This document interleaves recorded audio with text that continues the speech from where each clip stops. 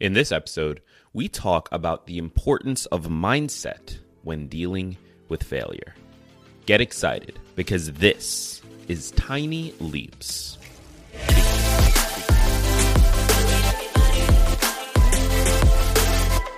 Welcome to another episode of Tiny Leaps, Big Changes, where I share simple strategies you can use to get more out of your life. My name is Greg Clunas, and in this episode, we are looking at the importance of mindset when it comes to dealing with failure. You know, in this journey of improving ourselves, as growing as people, of actively trying to be better, actively trying to make better decisions, we are going to brush up against failure pretty much regularly. Now, I've talked about it on this show in the past. Failure, in my opinion, is a requirement. It is a stepping block to creating the version of yourself that is capable of doing the thing that you want to do. Whatever that thing is, you have to first go through the trials of failure in order to learn how to be that version of yourself. Because the person who sets the goal is not the same person who can accomplish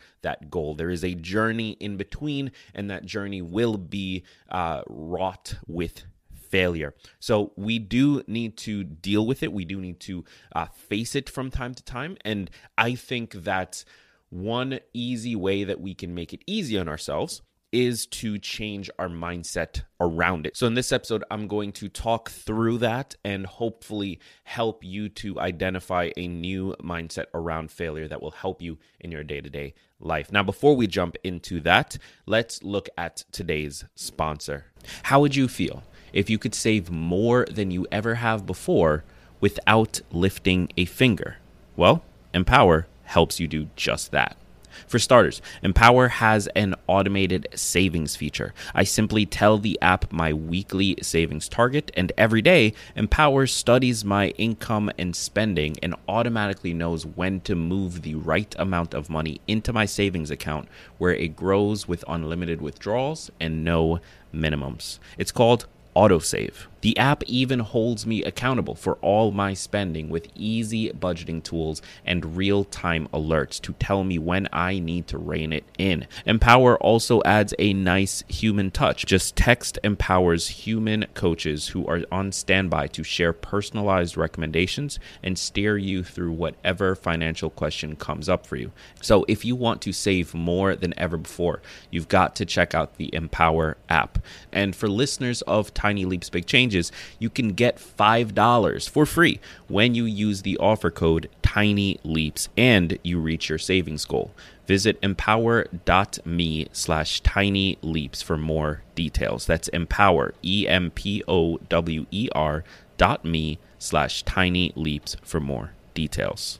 So the first big thing that I want you to take away from this episode is that in regards to your relationship to failure, is that if you believe that failure is a negative, if you believe that failure is something to avoid, that failure is a painful experience, if you believe that, then you are naturally going to avoid it. You're naturally going to avoid anything that could lead to failure. Now, we've talked about this concept before on the show. People will do more to move away from pain than they will to move towards pleasure. So gaining something is not as valuable to us as losing something is painful. And we will always try to avoid that pain to any degree, even if the thing that we could gain might be better for us, might be more what we want. We will still avoid the risk of losing what we currently have rather than pursue that new thing. Now, if failure is perceived as pain, if we associate pain, associate negative feelings, associate being frustrated and upset and down on ourselves and having other people look at us differently or think about us differently, if we associate those things with failure, then we start to try to avoid activities that might lead to failure. And that leads to playing it safe. That leads to living your life in a routine that you know you have mastered, that does not push you in any way, that does not challenge you in any way.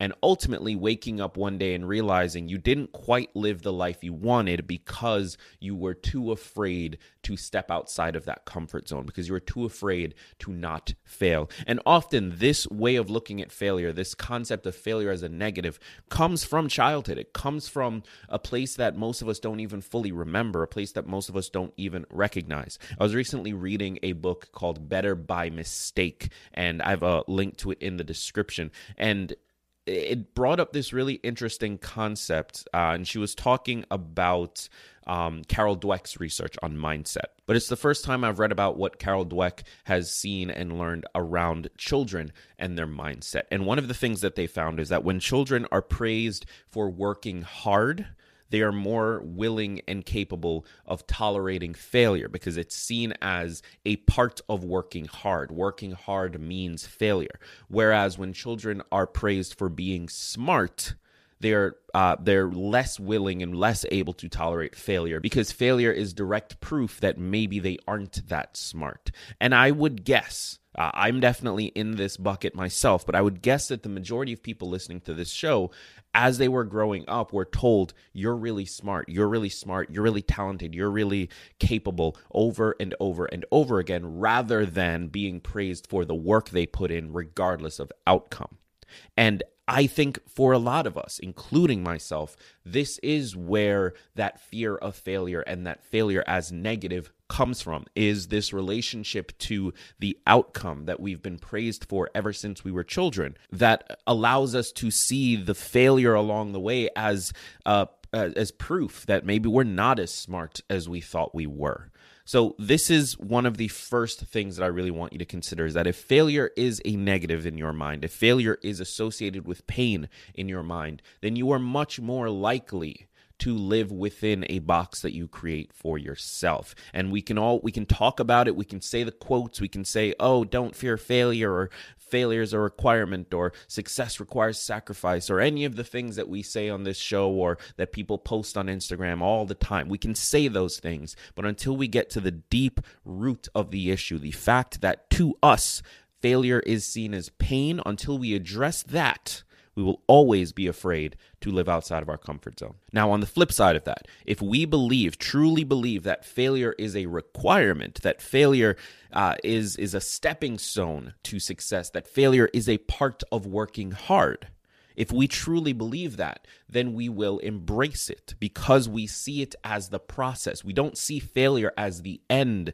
of something. We don't see failure as the moment where all of our efforts are being tested, and if we don't match up, then all of a sudden, maybe we just weren't good enough. We don't view it that way. We view it as one more piece of evidence of what does not work. Thomas Edison talked about this in a famous quote that I'm going to butcher. I do not have the quote in front of me. I will include it in the description for this episode, so feel free to read that if you're interested. But he talked about how he found 1,000 ways not to invent a light bulb, because every single one of those failures that did not work taught him something about what does not work. And it also allowed him to gain data on what does work. And I've experienced this myself in my journey to lose weight, which I talked about in a recent episode. In my journey, I've had plenty of ups and downs. I've had plenty of hills, some peaks, some valleys, and days where I just feel like maybe I'm not good enough. Maybe I'm not disciplined enough. Maybe I'm not smart enough to figure this out.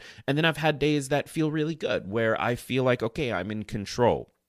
But every single one of those days where the number went up instead of down, where I gave in to temptation and ate an enormous amount of candy because I love candy, where I just was not as quote-unquote disciplined as I should be, all of those days of quote-unquote failure, That is a part of the journey. That is a part of what gets me to the end goal. The line is never straight from, hey, I want to do this, to, okay, I've done this. It's never a straight line in between. It's a lot of ups and downs. It's a lot of feeling like you're not good enough. It's a lot of failing and having to confront yourself after that failure, and having to confront the reality of the situation during that failure, and having to acknowledge that, you know what, I failed, but now I need to decide, do I get back up and keep going, or do I stop? Failure is a requirement. And if you can view it that way, then you start to embrace it. Then you start to recognize that it's not the end. Failure is not a dead-end street. It is coming to an understanding that there is a different direction you need to take. Now, a third thing I want to talk about is what happens when you have failed in the past. Many of you listening to this show have had particularly painful failures along your journey, and those failures may be sitting on you. They may be in the back of your mind, in your subconscious, and they are influencing your day-to-day behavior. And the truth that I want you to realize is that if you have failed in the past at something related to what your big goals are, and you maybe decide, you know what, I'm going to keep going, but you never truly let go of that failure. It's in the back of your mind. It's sitting there waiting right below the surface to strike the next time you feel a little less confident in yourself, or a little less capable in your activities. If you are holding on to that, you are increasing your likelihood of failing again, because momentum matters, because patterns matter. Our bodies and our minds look for patterns to live in, to exist and carry out our days through, because quite frankly, life would be far too complicated without those patterns and routines and behaviors. And so when you hold on to failures of the past, you start to act in accordance with the pattern that led to that failure. You start to think in accordance with the pattern that led to that failure. And that is going to increase the likelihood that you fail again. On the flip side, if you have failed at something in the past, something related to what you are trying to do, and you are capable of learning from it while also letting it go, while also moving on from it, and truly moving on from it, not holding on to it, not thinking about it, not analyzing it, but moving past it. Maybe you recognize what your fault was. Maybe you recognize what the mistake was. Maybe you make a commitment to try and do it differently next time. But you actively move past that failure. If you are able to do that, then you are actually increasing the likelihood of your success. Why is that? Well, one, because you feel more confident. You've gotten that failure out of the way, and so you're capable of going into this next activity without being burdened by, oh, what if I fail in this particular way? And of course, you're not actively thinking about this, but it is subconsciously being thought through. But then the second